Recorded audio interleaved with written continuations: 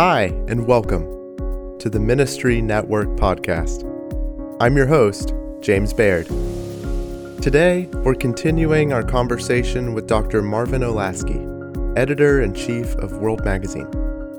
In this episode, we'll talk about compassionate conservatism and the future of American journalism. The Ministry Network podcast is sponsored by Westminster Theological Seminary. To learn more about their new online programs, visit ministrynetwork.com/degree. Now, let's talk with Dr. Olasky. What advice would you give to pastors who are trying to figure out what their part in practicing compassionate conservatism should look like? Well, number one, actually learn how it works and be involved yourself. I'll tell you just one experience. I spent some time in Washington also trying to evangelize for compassionate conservatism. And I remember once talking to a group of members of Congress, and they were pretty well tracking what I was saying. Most of them were politically conservative. They came in the Republican Revolution, the so-called of 1995. And they were, going along with what I was saying and nodding and so forth, until I got to the point and said, hey, if you're going to do this, you really have to be able to talk about this a little bit, or at least understand it from your own personal experience. You can't just be issuing your sound bites written by a speechwriter. You should be able to help someone, and then in helping someone, don't do it with cameras rolling, but just go and tutor a child or help a guy in trouble and do it for a while and learn, and then you can refer to it occasionally and it'll be real. And at that point, this is a little bit like when Paul in Athens, at a certain point in Acts 17, starts talking about the same thing happened with with representatives and senators, that they said, we just don't have time for that. Don't have time for that. So I would say pastors, even megachurch pastors, especially megachurch pastors who are just pretty much executives and Sunday morning preachers, they actually have to go out there and learn something themselves and actually help someone and also learn.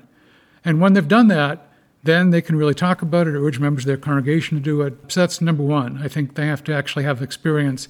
And it used to be part of being a pastor, actually a shepherd. And sometimes in big churches, people are not shepherds anymore. They are CEOs, and that's a problem.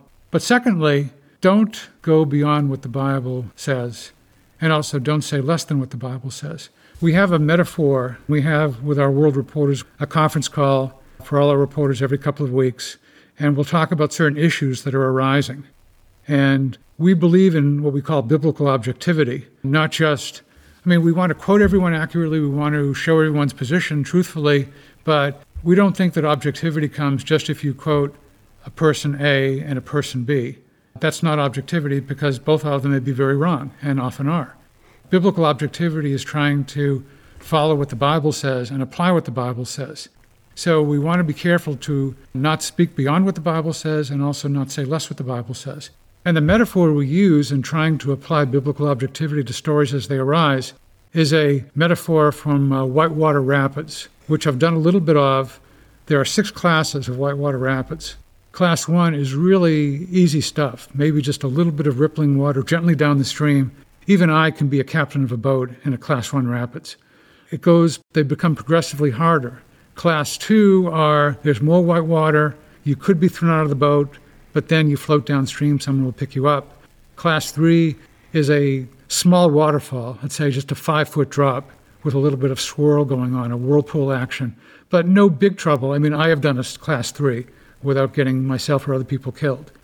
But then it gets harder and harder and harder. It goes all the way up to Class 6, which is going over a huge waterfall, and you're probably going to be dead. So that's something to be avoided. A Class 1 issue is something where the Bible is really clear. For example, you shall not commit adultery. To my knowledge, there may be now, if the Yellow Pages were still around, maybe I'd find something. Maybe there is a Christians for Adultery organization. I don't think so. I haven't heard of one as such. It's very clear. Adultery is a Class 1 issue. Now, it may be sometimes what you consider as adultery. For example, are now a legally married gay couple, are they committing adultery? Well, biblically, yes, they are. That's part of it. Other people would say we want to skate over that in some way. But still, in world, a Class 1 issue is a Class 1 issue. The Bible's very clear. We may not like it all the time, but nevertheless, the Bible is clear, and we're going to present things from a biblical perspective. Again, we will quote an abortionist and try to let people understand why this person thinks that abortion is good.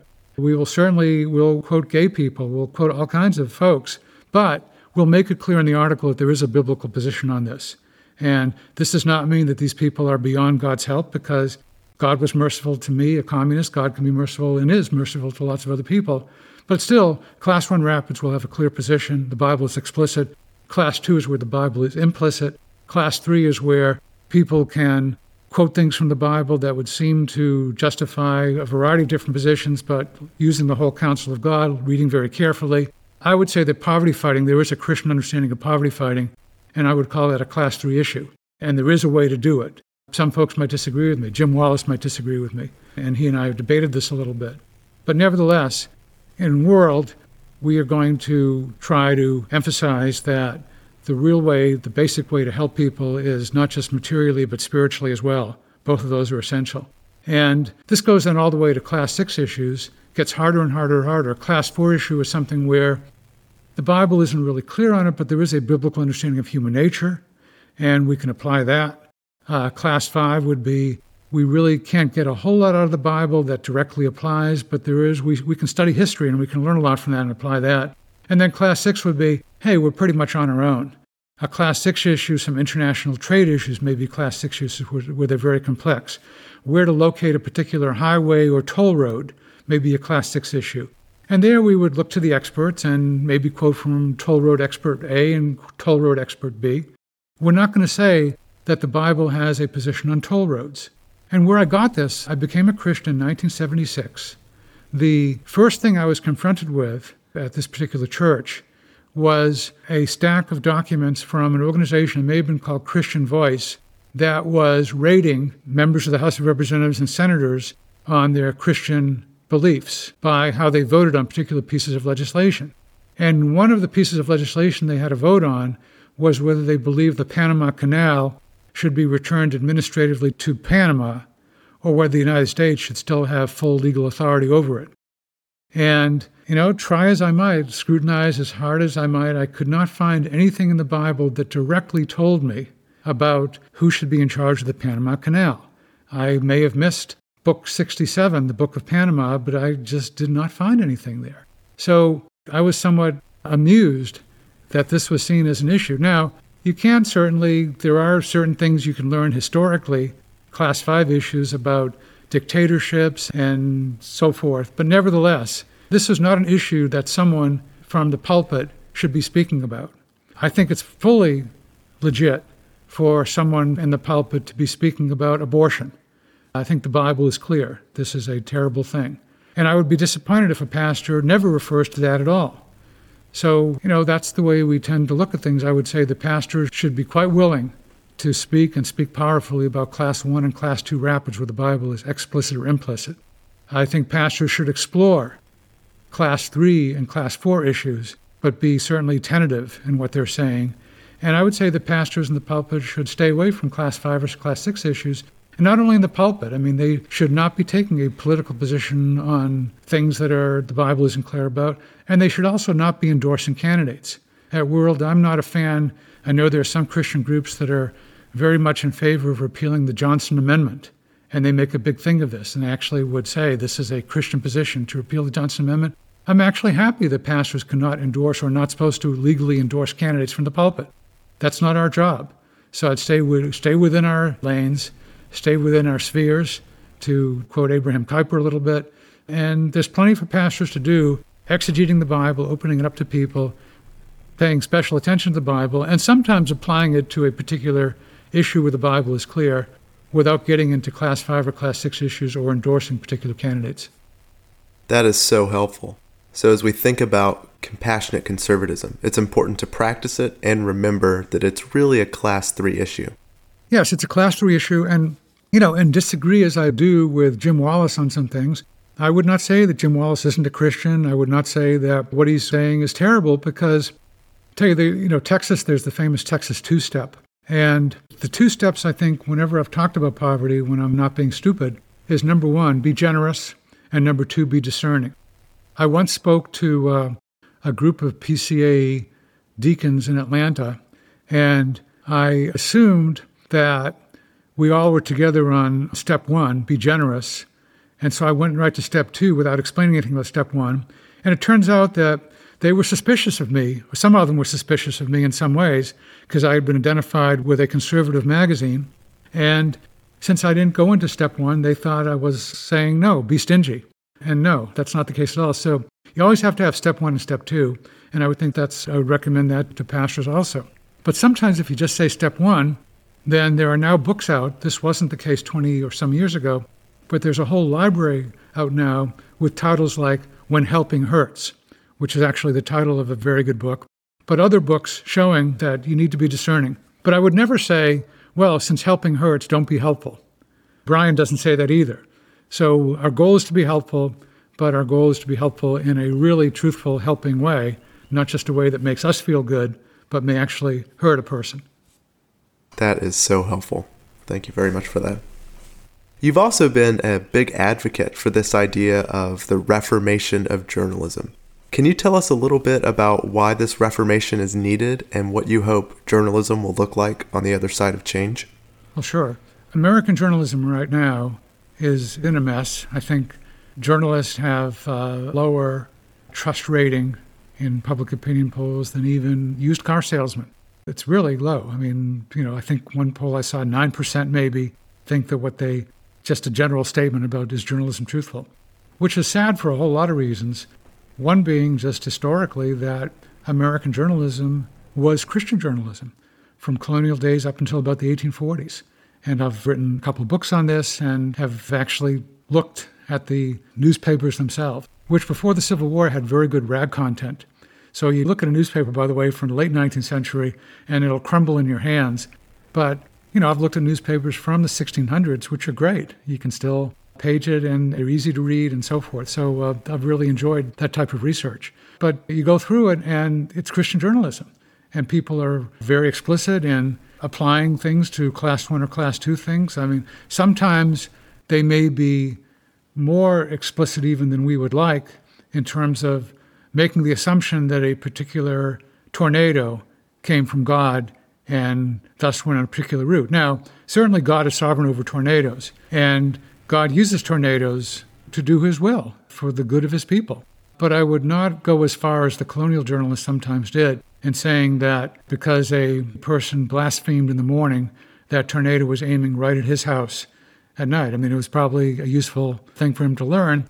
But, what Jesus says about the wall at Siloam, which falls down and 18 people are killed, why is it? It's not because necessarily of their sin or the sin of their parents, but it's a sign from God. It's a reminder from God. It's God helping us so that every one of those dead 18 people was a missionary and evangelist from the dead to the living, essentially, telling us to think about our own sin and get our house in order as best we can through God's grace.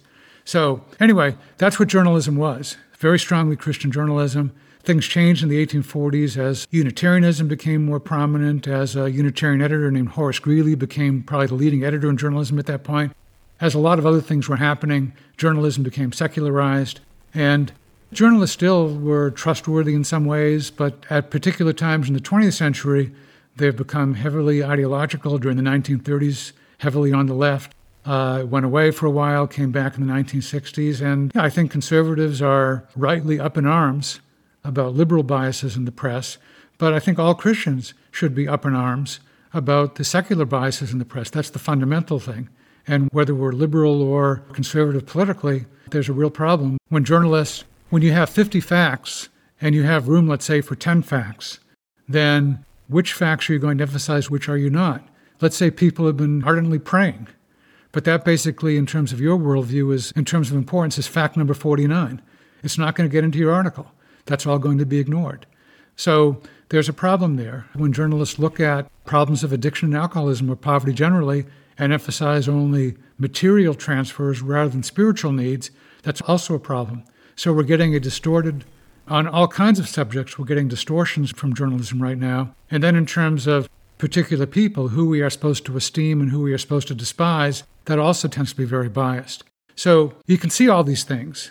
And a book I wrote 30 years ago had the name Prodigal Press, which I think is still, I've had terrible titles on some of my books, but this one I think was good because journalism is really the prodigal son of Christianity.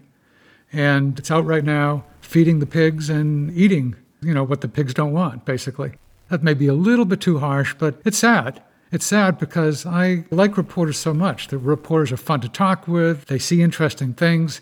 And when they become propagandists, that's not good. In fact, it's very bad. And there are some conservatives have that tendency also in a different way. At this point, I do not trust MSNBC. I do not trust Fox News either.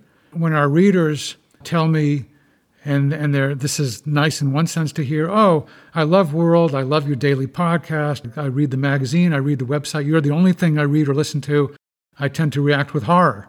No, you need to read other stuff too. So I recommend to people reading a magazine on the left like The Atlantic, which I think is sometimes propagandistic, but there are some very good, honest reporters who work there. They see things, of course, through their own presuppositions, but as far as they're actually observing and doing street-level reporting, and not just up at suite level, they're doing useful stuff.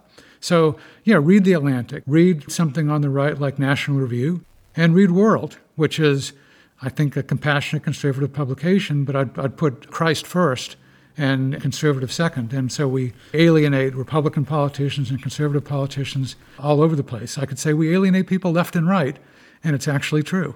So the reformation of journalism is important for secular journalism. It's also important for a lot of Christian publications also, which sometimes try to say, here's God's word on class 5 or class 6 things. They don't talk about class 5 or 6, but they go further than the Bible in some places and say, if you don't get in line behind this conservative position, then you're anti-Christian. And then sometimes there are Christian publications that just want to do public relations for God, and he doesn't need our public relations. So that type of stuff we sometimes wax a little bit sarcastic when we can actually see these people are not acting as journalists, they're acting as publicists, they're acting as propagandists.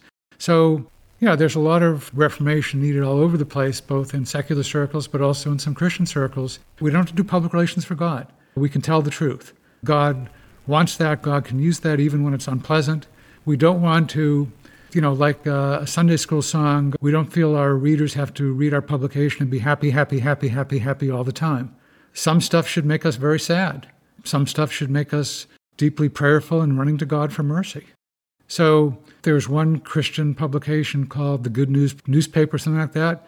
I mean, that's very truthful in some ways. The good news is the gospel. But insofar as they interpret it to mean they should only give good news about what's going on, that's not helpful. And that's not really thinking Christianly, thinking biblically about things.